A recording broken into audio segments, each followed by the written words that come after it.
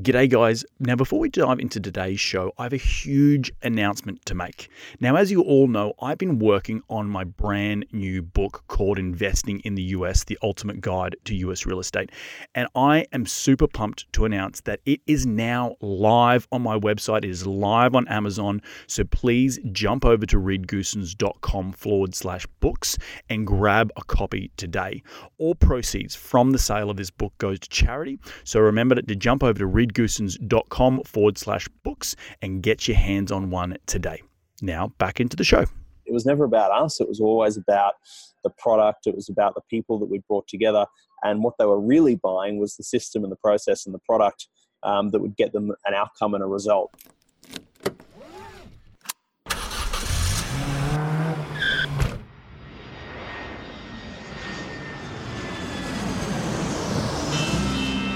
Welcome to Investing in the US, an Aussie's Guide to US Real Estate, a podcast for international investors and real estate entrepreneurs looking to break into the US market. G'day ladies and gentlemen, and welcome to another cracking edition of Investing in the US podcast. From Los Angeles, I'm your host Reed Goosens. Good as always to have you with us on the show. Now I'm glad that you've all tuned in to learn from my incredible guests, and each and every one of them are the cream of the crop here in the United States when it comes to real estate investing, business investing, and entrepreneurship. Each show I try and tease out their incredible stories of how they have successfully created their businesses here in the US, how they've created financial freedom, massive amounts of cash flow, and ultimately created extraordinary lives for themselves and their families. Life by design, as I like to say. Hopefully, these guests will inspire all of my cracking listeners, which are you guys, to get off the couch and go and take massive amounts of action. If these guys can do it, so can you. Now, as you know, I'm all about sharing the knowledge with my loyal listeners, which is you guys, and there's absolutely no BS on this show, just straight into the nuts and bolts. Now, if you do like this show, the easiest way to give back is to give us a review on iTunes, and you can follow me on Facebook and Twitter by searching @ReedGoosens. You can find the show wherever you podcast on iTunes, SoundCloud, Stitcher, and Google Play, but you can also find these episodes up on my YouTube channel. So head over to reedgoosens.com, click on the video link, and it will take you to the video recordings of these podcasts where you can see my ugly mug, but the beautiful faces of my guests each and every week. All right, enough out of me. Let's get cracking and into today's show.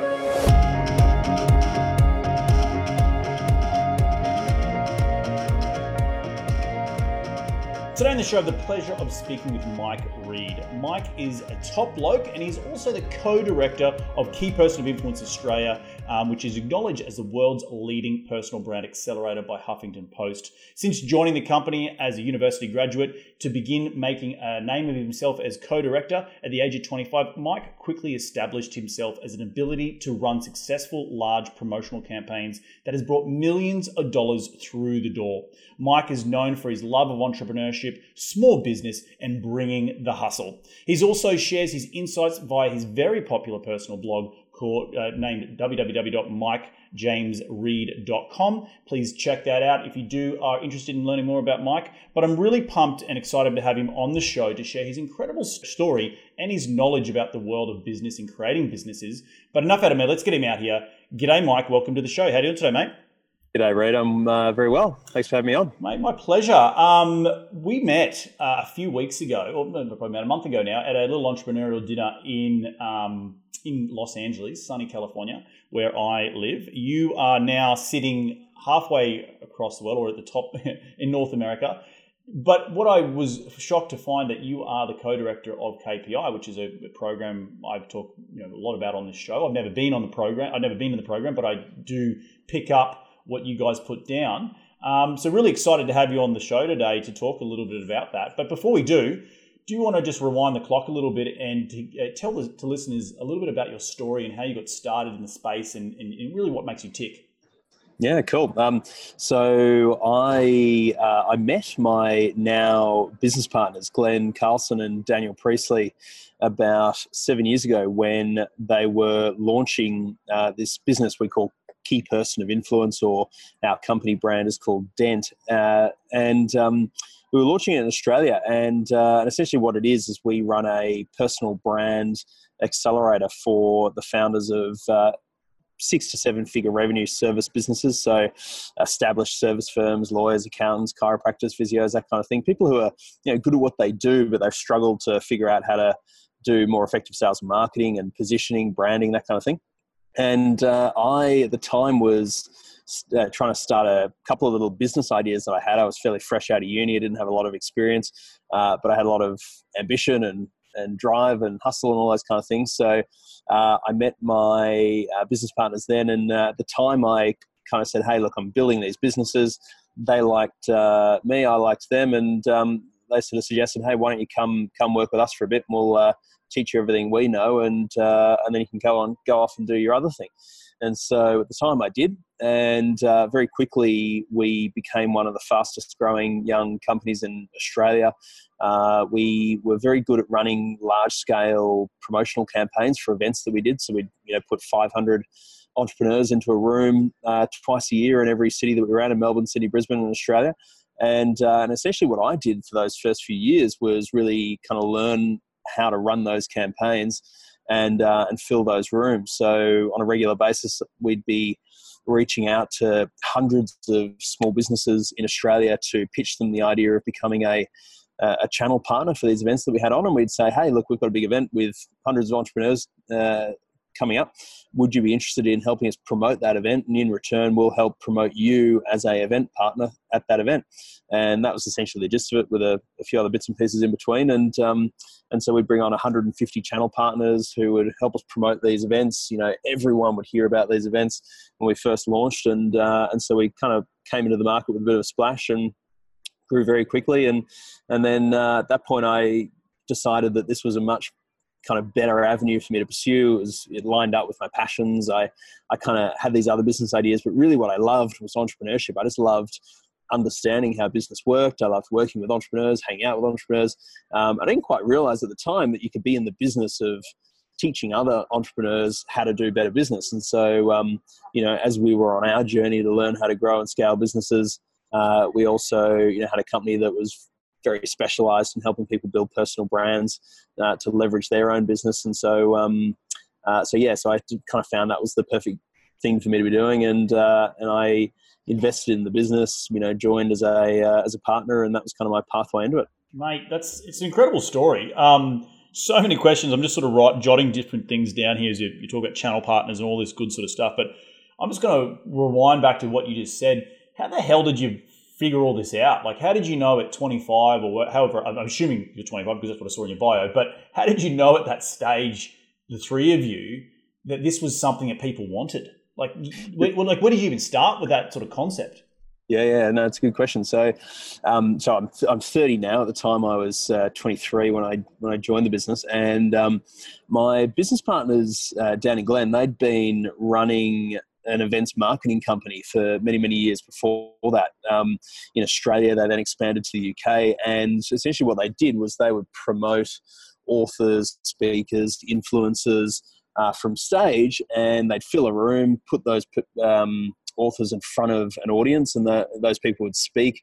They'd sell products from stage. It was kind of like that day of informational products, so whether it be options trading or wealth creation, real estate investing, whatever it is. And what they discovered was they were very good at filling rooms, but they also realized that as time went on, they had a lot of people who are author speakers, etc., come to them and say to them, can you promote us on your stage?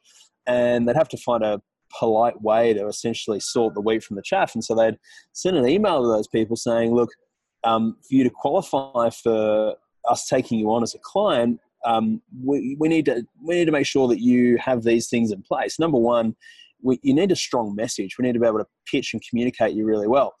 If you've got a book, that's handy because that gives you more credibility. If you've got products, you're going to have products so that we can commercialize you from stage. We need to make sure that if people Google you, good things are going to show up. And if you can bring some kind of sponsorship, partnership to the table, that's all going to benefit you. And so they'd send that email out with these kind of 5 criteria of what they were looking for. And a lot of people come back to them saying, I thank you. I don't have those things in place, but it's given me a clear idea as to what I need to be more promotable or to have more influence. And so as they went through that journey, The GFC came along, the business blew up, but inside that process, they realized they actually had some really valuable IP around what made someone an influencer, essentially, what made them valuable from a positioning standpoint. So we kind of developed out that IP and went, hey, what if we helped people to go through the process of developing those 5 skills and position them as what we call key people of influence in their industry. Incredible story, because it sounds like just through the boys' initiative to do marketing, like I wouldn't even think coming out of university, I need to go start a marketing company. Did you guys all have a background in marketing to understand that was a thing people wanted?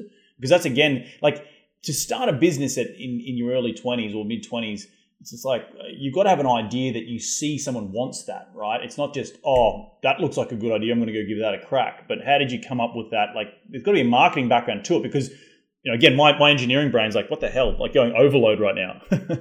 Yeah, no, totally. It's really interesting you bring that up, because if I cast my mind back, now if you looked at our business, we operate in 5 cities around the world. We've had more than 3,000 founders that have been through our accelerator. We've been recognized in all sorts of international media. Very much kind of have a strong brand in the education and training space for entrepreneurs now. But if we went back to the beginning, really, it was just a hypothesis. It was an experiment, like all business really is. When we went, look, based on a bit of experience, we know that there are these kind of 5 skills that are important for someone building a personal brand. Yet at the time, 7 odd years ago, it wasn't really clear that everyone should be building a personal brand or that it would be valuable. And so it started off as an experiment, which was, could we sell people the proposition of, we'll take you through these 5 things, it'll help build your brand, etc., and help you scale your business. But really, at the time, it was a test to see whether or not it actually works. We took a beta group through the process. A whole bunch of them had incredible transformations. Some of them five-folded their income, and at that point, when okay, we've tested the hypothesis, this actually works, and we should think about how we're going to scale this business. So, I vividly remember one of the first or second groups that we had go through the process, and my business partner Glenn and I and Dan, we'd sit down and we go, what, I think this thing's got legs. We should really go all in on it. Because at the time it was like, yeah, well, we'll see whether or not this works. But like many other things they'd done before that, and I didn't have as much business experience as them, but everything was really just an experiment to see would this work. And they did many other ventures before we kind of came to this one, and had some longevity for 7 odd years. So it's easy to say now, but in sort of retrospect, if you go back, it's like, well, really we just kind of tested the market, it worked, and then we figured out how to scale it from there. It's fascinating, because one of the big things that anyone comes across when you start a business is credibility, right? And not having a ton of it, being young guys, that would also have been a pretty big challenge to say, hey, to these businesses that are earning 6-7 figures revenue, lawyers, mentioned chiropractors.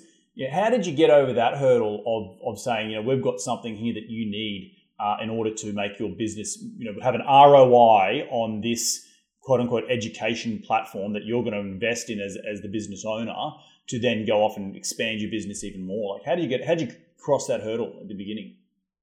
So the way we sold the program was we would run a group session where we'd run a big event, and then after that we'd have a whole bunch of people come to some small group sessions, and we'd take them through a process, and we'd introduce the program to them then.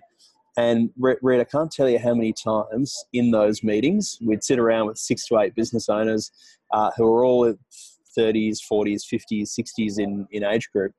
And the objection that would come up in the conversation towards the end as we'd go through questions was, how old are you guys?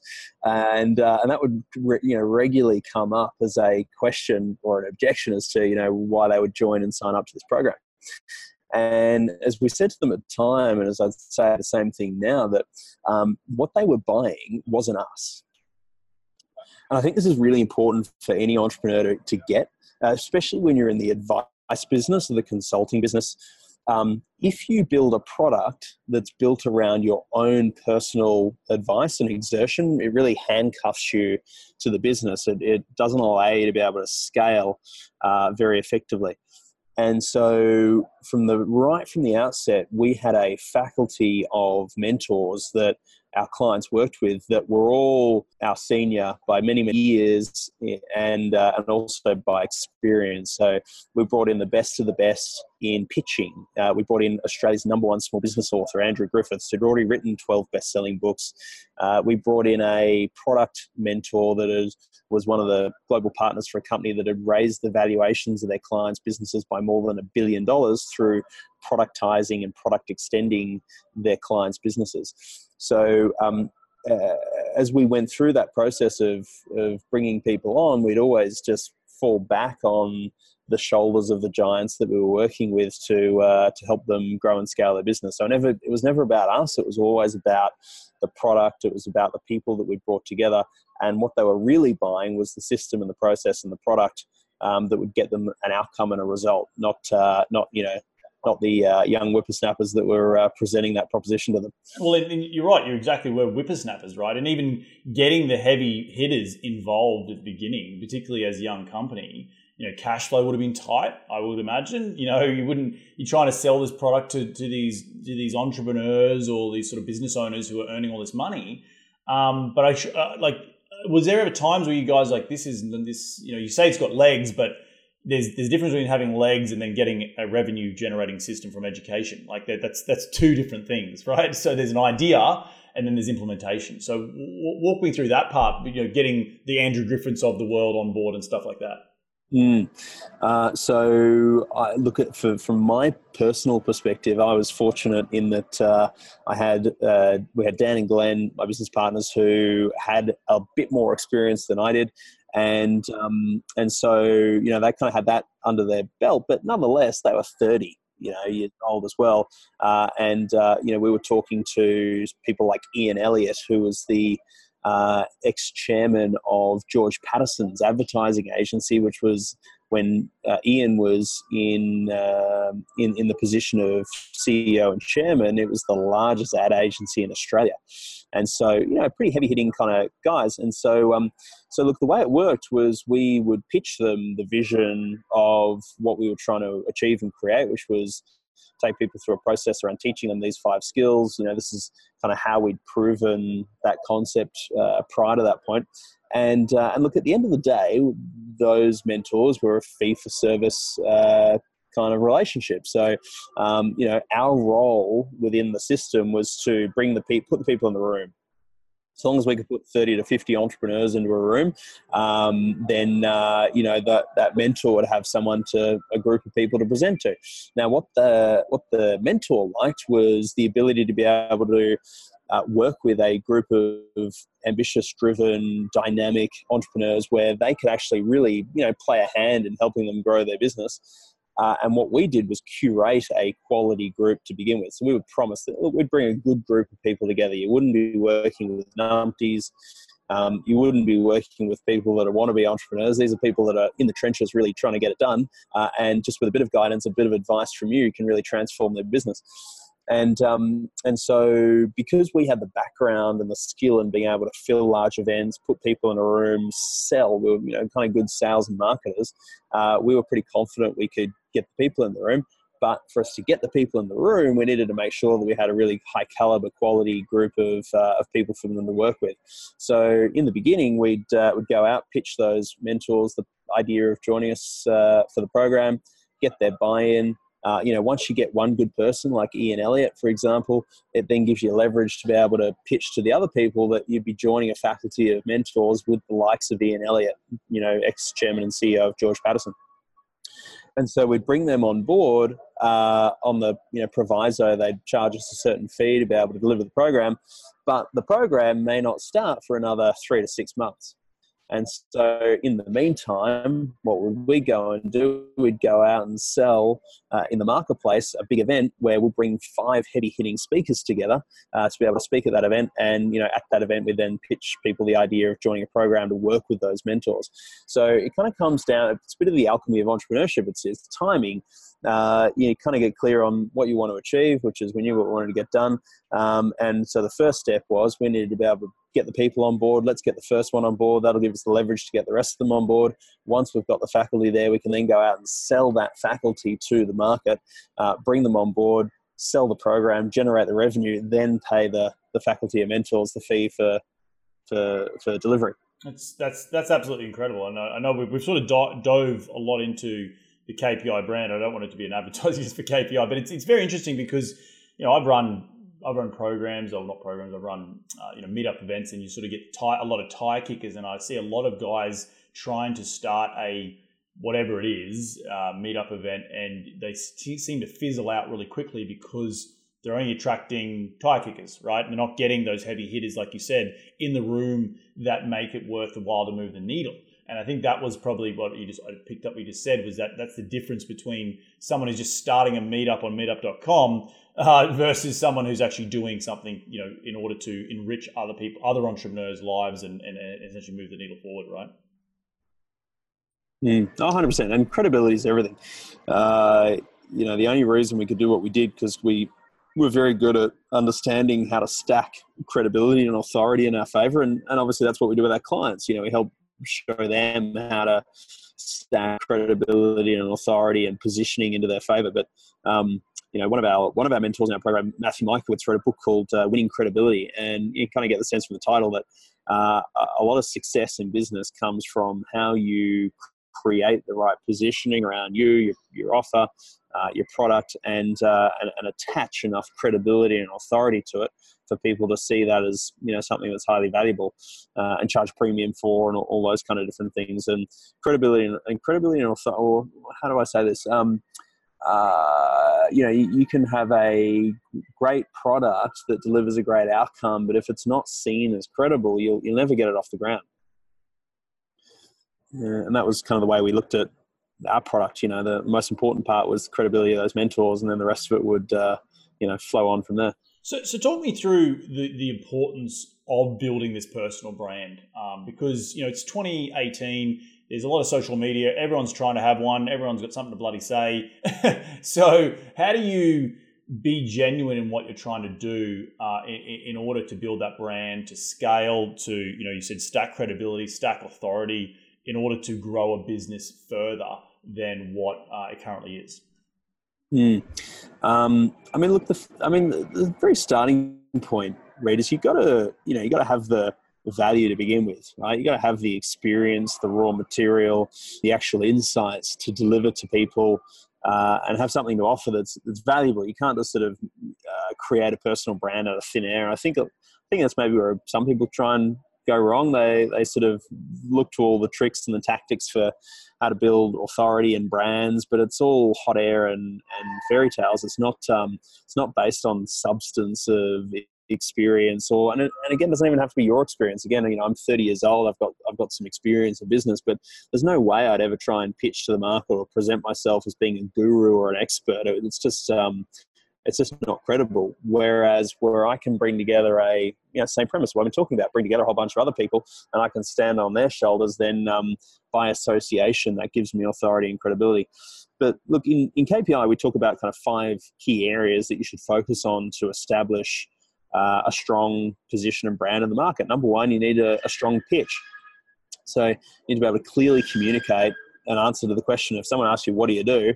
Yeah, you can deliver a powerful answer. And, that's clarity of message, that's authority behind what you do, what problem you solve, how you solve it, why you do what you do, all those kind of things. We kind of take people through a pitching architecture, but pitch is important.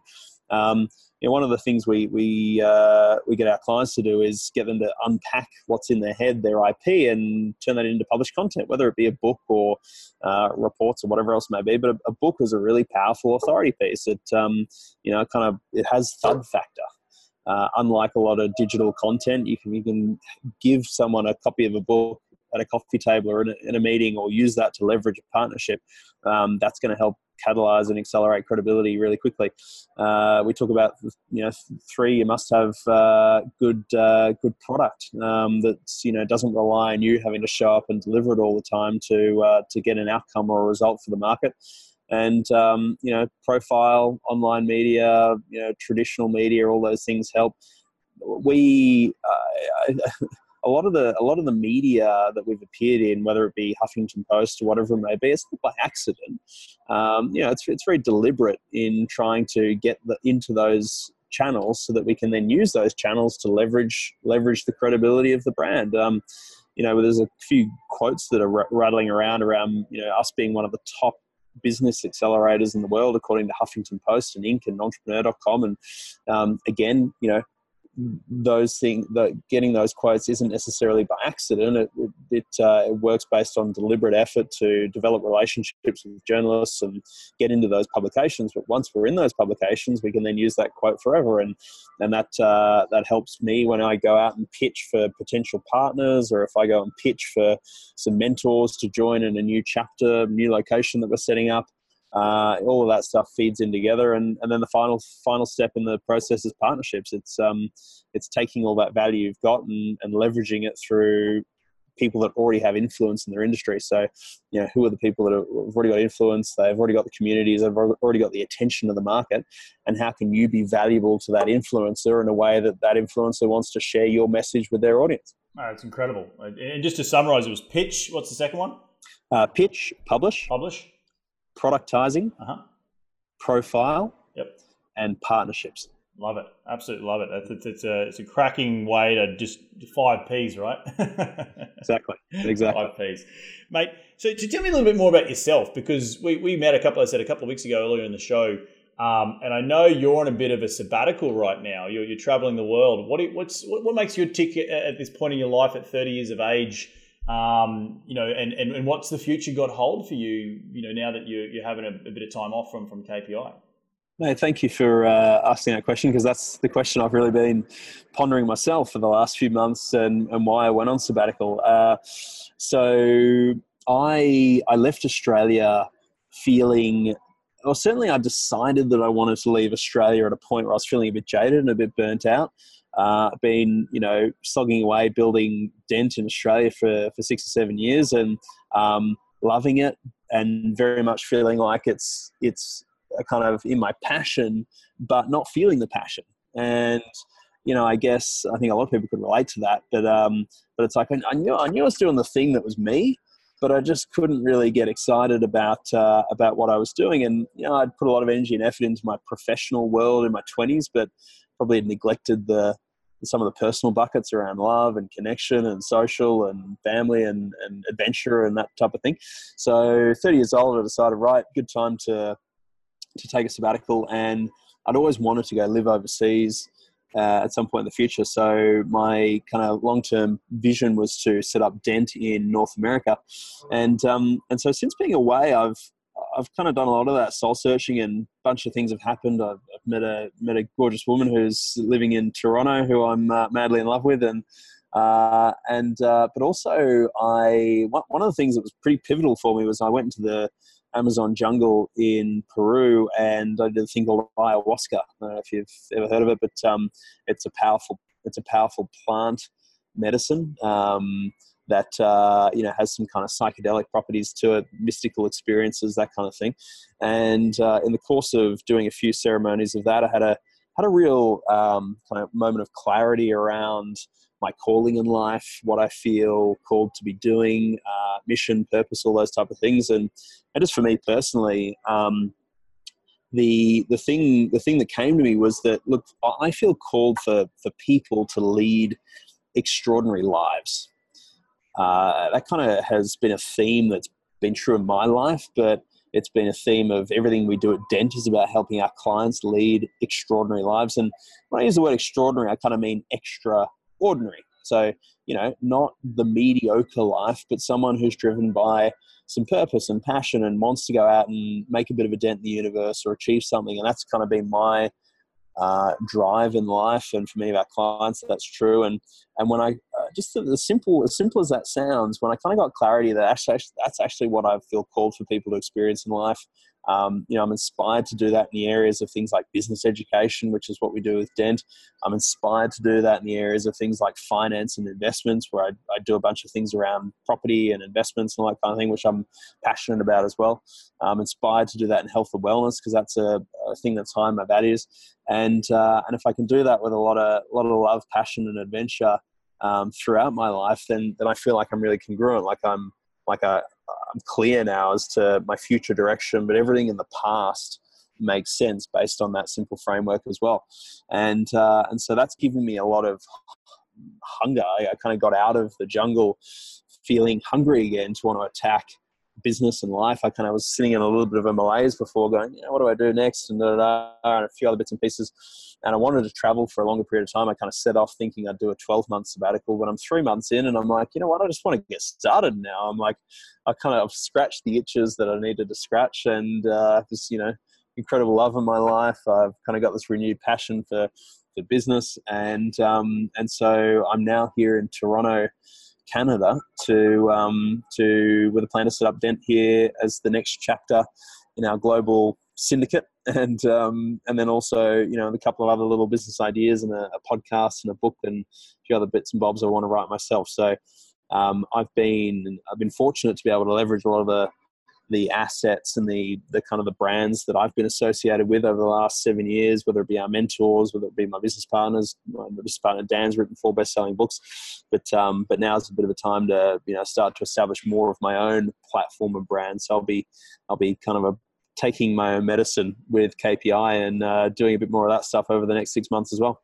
Well, that's incredible that you've gone on a journey to think that you're going to take 12 months off, but the entrepreneurial bug clearly hasn't left the system, right? And there's this whole adage of we invest in real estate and or whatever, creating wealth, and time is the most valuable asset that you have. And at the end of the day, I speak to a lot of entrepreneurs who've achieved financial freedom. They're not sitting on the beach, right? They get to the point where there's like, sitting on the beach for 3 months is great, but I want to get back into it and get my teeth stuck into something, right? And it sounds like that's exactly what you've done. You've sort of had, got the itch there, gone and, addressed that, tip the hat to that area, taking a bit of time off, pressing pause, because I think pressing pause in life is really, really important.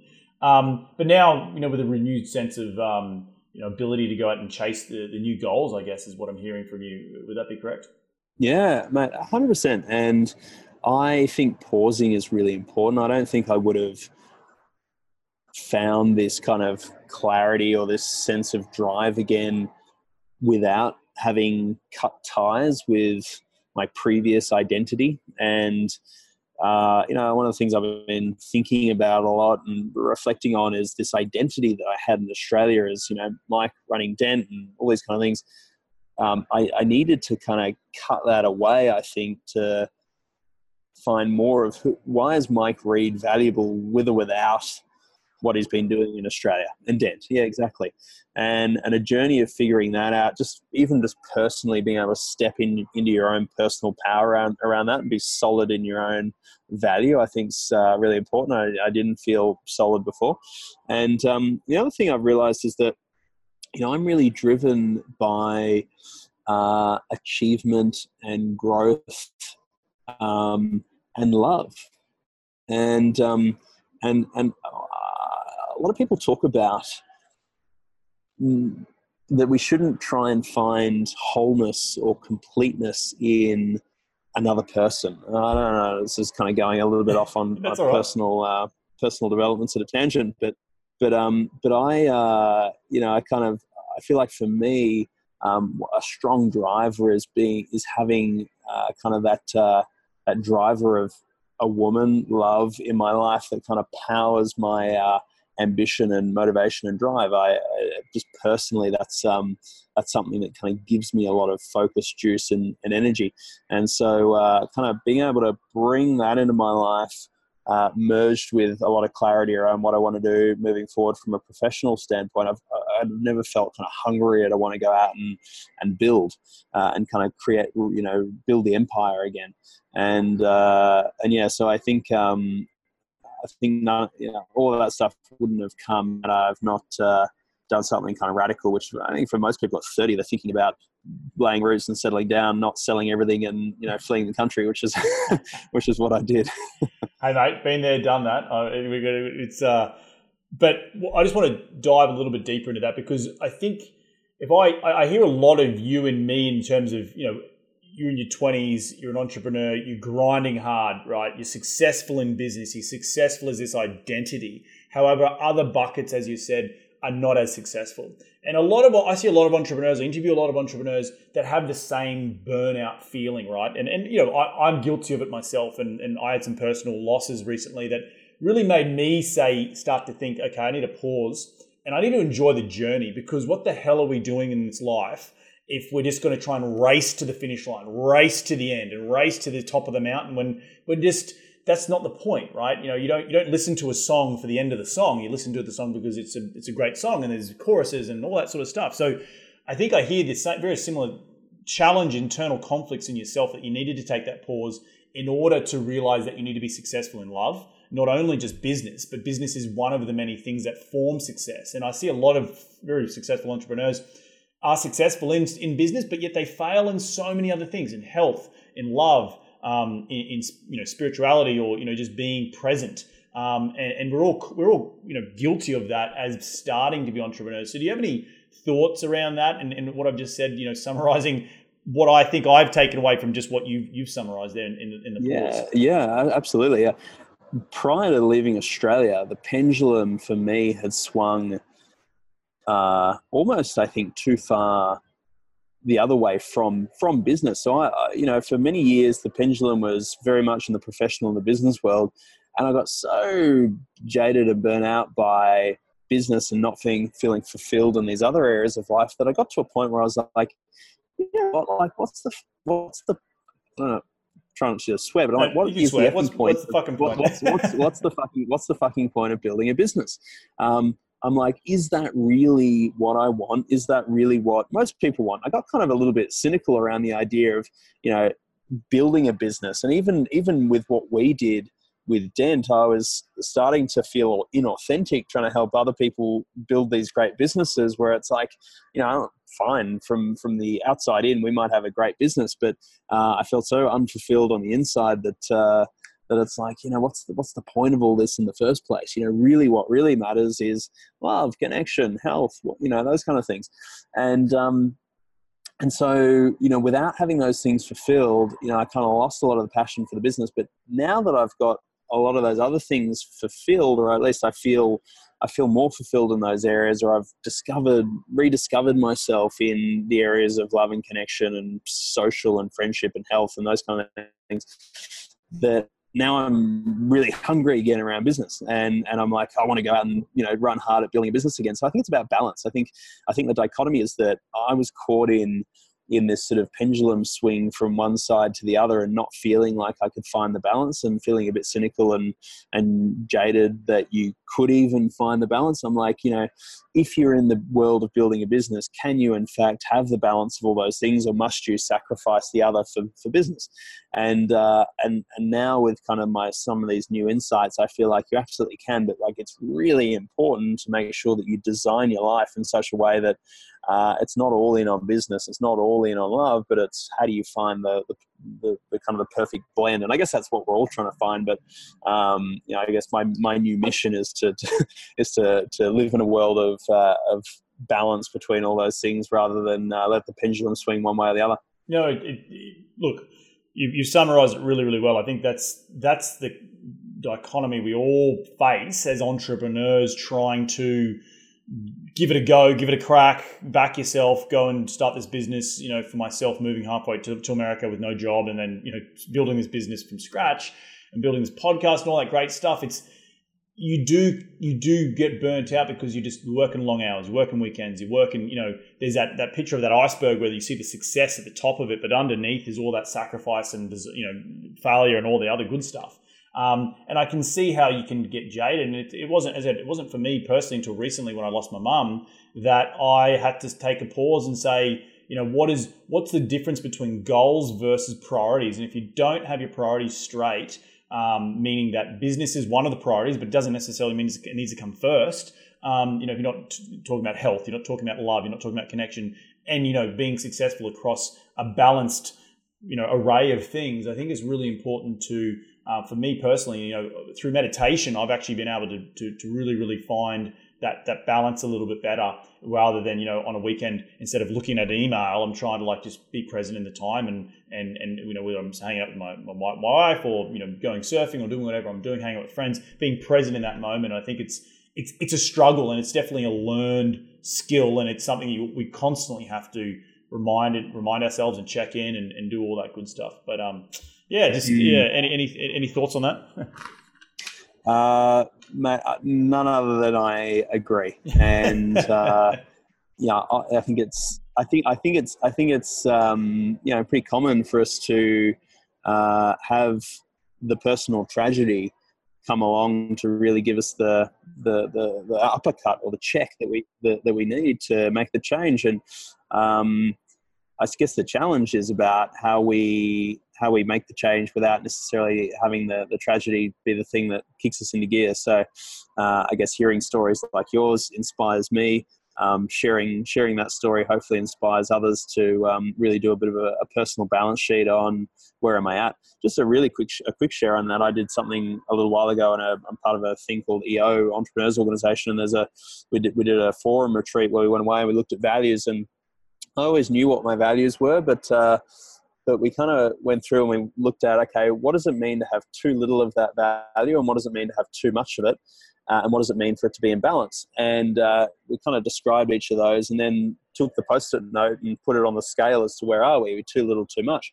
And it wasn't until I scaled it that I realized, holy shit, like I knew what my values were. It's like, but I was totally out of balance on this one, and too much to this one, and once I visualized the scale, all of a sudden it helped me self-correct to go, actually, okay, that's the thing I need to do to make the change. So, without needing to have the tragedy happen, I could self-correct. So that was helpful for me. You bring up a really good point that, again, tragedy spurs a lot of change and a lot of desire and desire for change, I guess. And it might be whether you're sick of your day job and there's tragedies like life's too short, what the hell am I doing? Or it might be the other way where, I've got to have a check, or as you said, do a check and balances on your personal state of mind. But I think also having the ability to go to, you bring up a really good point, like having others around you, like, the programs that you put on, the KPI programs, the EO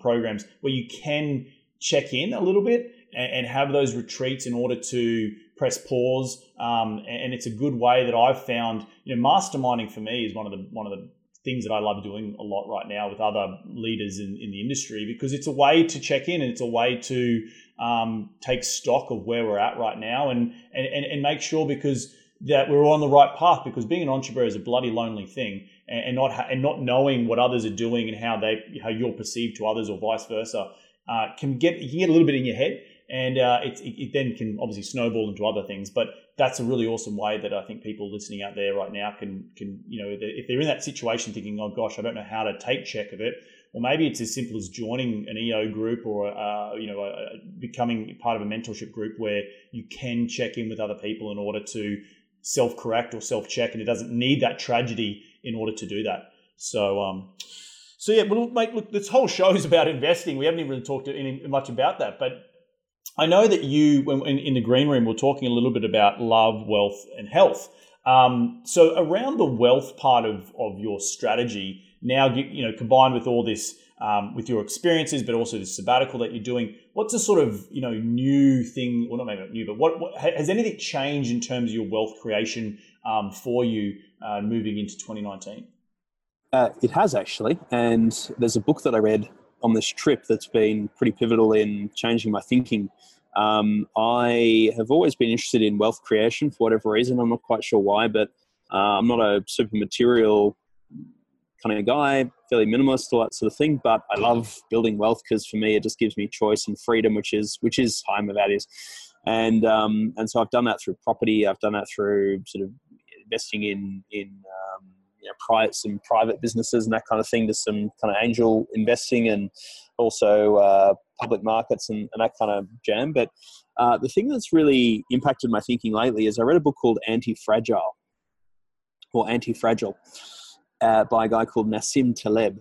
And this guy has written a number of best-selling books, but what he's kind of most known for is he ran a hedge fund in pre-2008 that essentially bet on the idea that in most economic models, or the way kind of most people invest money is we tend to invest money where we expect the money to grow bit by bit over time, but every now and then the cycle changes where it collapses and loses money. If you look at the share market, it follows a similar pattern.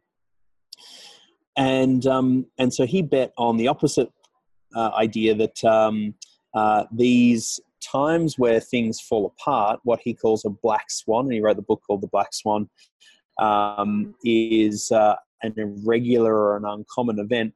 That's actually a lot more common than most economic models factor in. And so he bet that these unpredictable, uncommon events are actually a lot more common than you may think. It's still impossible to predict them, but he bet that where most people would be bullish, at a time where everything's rosy and going well, it's likely there's a catastrophic event coming around the corner.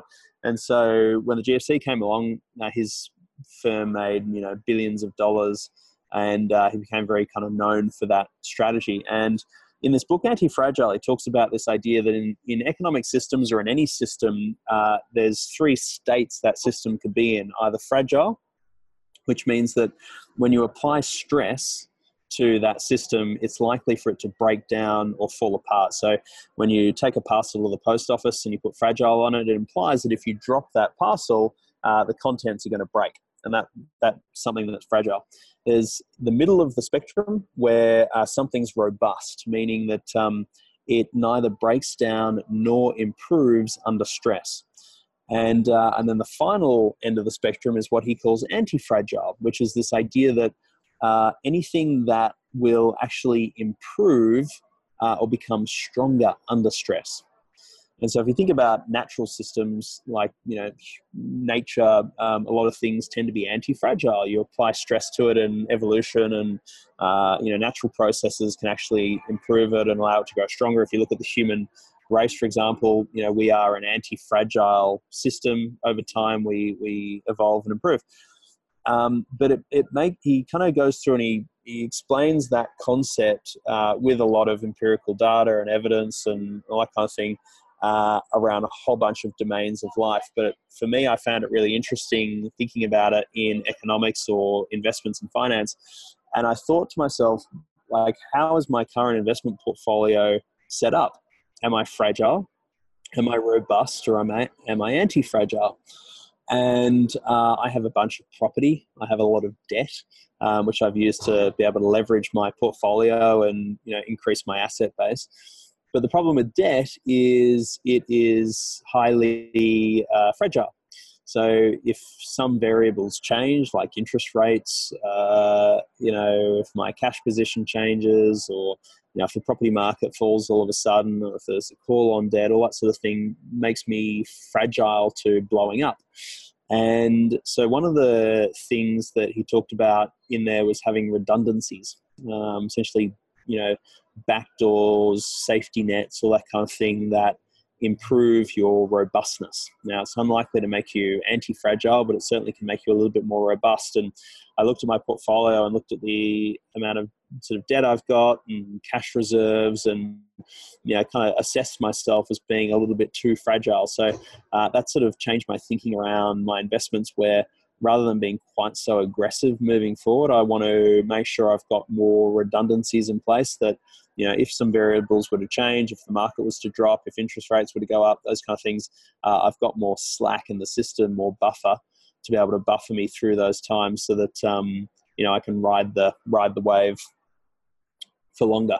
Whereas at the moment, I'm probably, sitting in a position where it's like, so long as things are good, I'm good, and it's all growing, it's all going well. But when the market collapses, what level of collapse can I sustain? And that's made me really, really reassess my cash position, and so I've decided to sell some assets and that kind of thing, just to be able to provide a bit of cash buffer. Interesting. So what on the property side, and I love every Australian I interview, they say property, not real estate. So it's on the real estate side. What are you doing specifically? I hear you when you say, okay, debt can be an issue, but if you fix the debt, the terms on the debt, you take that risk off the table of anything going, bank going insolvent or something like that. So what are you doing specifically? What did you sell in order to give you more cash? Yeah, so I've got one particular property in the portfolio that's performed pretty poorly over the last 7 or 8 years, and so 10 years actually. So I decided to get that off the books, even though it's not perform so well, it's unlikely to have strong growth prospects moving forward. It's not a great time that property is based in Australia. It's not a great time to be selling in the current market and for the type of property it's an apartment. But for me, I decided that just having that extra cash buffer, that redundancy, to be able to create more robustness in the overall portfolio was important. So, would you use that capital to pay down other loans or other debt you have on other properties? I'd sit it in offset and reduce my interest exposure and just have it there as a buffer for, if I needed extra cash for even things like, investing and setting up the business here in North America for Dent. And so I'd leave it in offset just to be able to offset some interest costs. It's funny you bring that up because you talk about fragile, robust, and anti-fragile, and I would think the most fragile thing is moving halfway across the world and taking your profits and starting a business. What's the difference? What in your mind? What do you think is the difference? Because that is pretty high risk. Yeah. Look, entrepreneurs are kind of the source of kind of growth in any economy, right? Because they take on risk. The common perception is that if you're an employee in a stable company with a stable job, you are robust. But the problem with that thinking is you're actually pretty fragile for the reason that most employees, let's say you earn 100K as an employee or 80 grand as an employee, your income graphs where you have a stable straight line of that income. But all of a sudden, if for whatever reason shit was to hit the fan and you were to lose your job, income drops to nil. Whereas, let's say me running a business where I have 50 clients each year that are paying me a certain fee. If I lose a couple of clients or a few clients or that kind of thing, the whole system doesn't collapse. It doesn't blow up. And so kind of the counterintuitive thinking is that as an entrepreneur, when you've got many income streams through many clients, you actually are more robust than if you're an employee in a stable job, with a stable company and all those kind of things, because one unpredictable event can actually send your income to zero. Yep. That's exactly. No, you bring up a very good point, because that's exactly what I do in commercial real estate. I buy multifamily large apartments. I buy 200-300 at a time.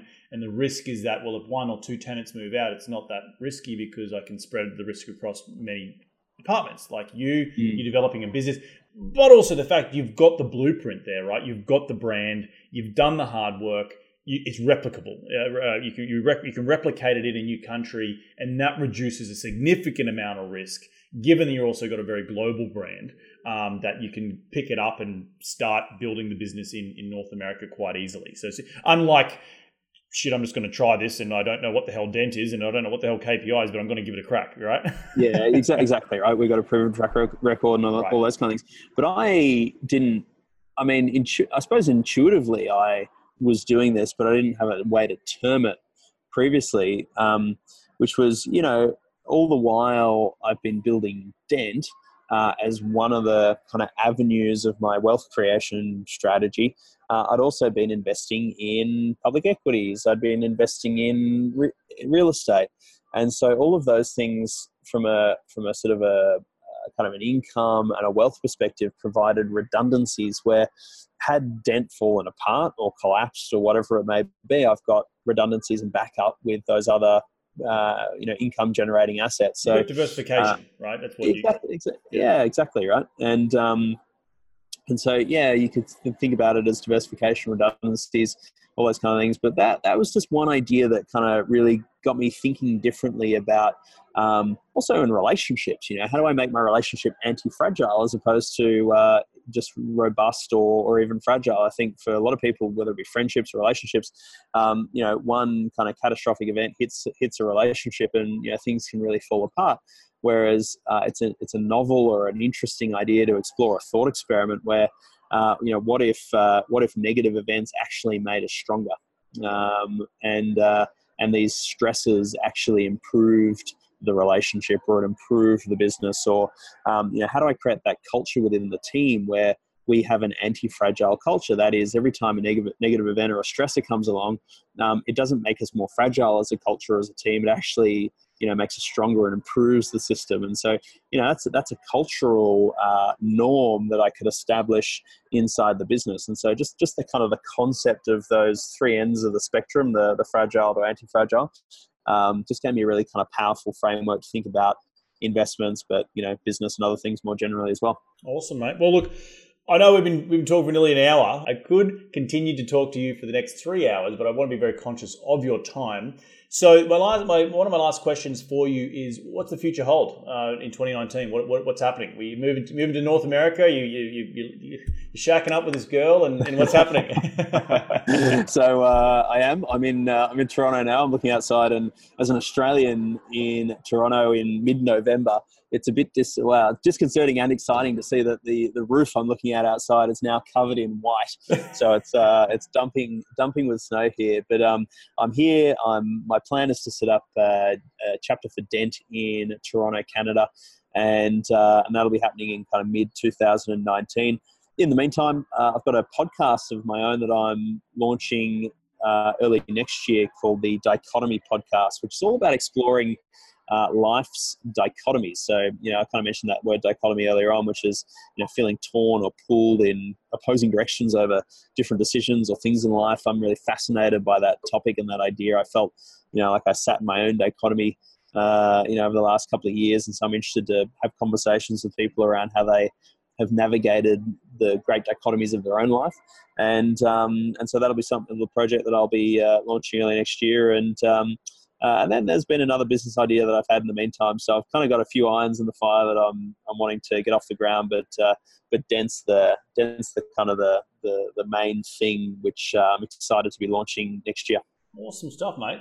Well, where can people reach you if they want to continue the conversation? They want to be in your sphere. They want to just touch and feel you and want to be a bit more around you. Where can they go right now? So probably simplest thing to do is just Google Mike James Reid, R-E-I-D, and you'll see my blog pops up there, and then LinkedIn, Instagram, all that kind of the usual socials. So it's probably the best way. And feel free to follow me on Instagram or add me on Facebook, and that's the best way to reach out.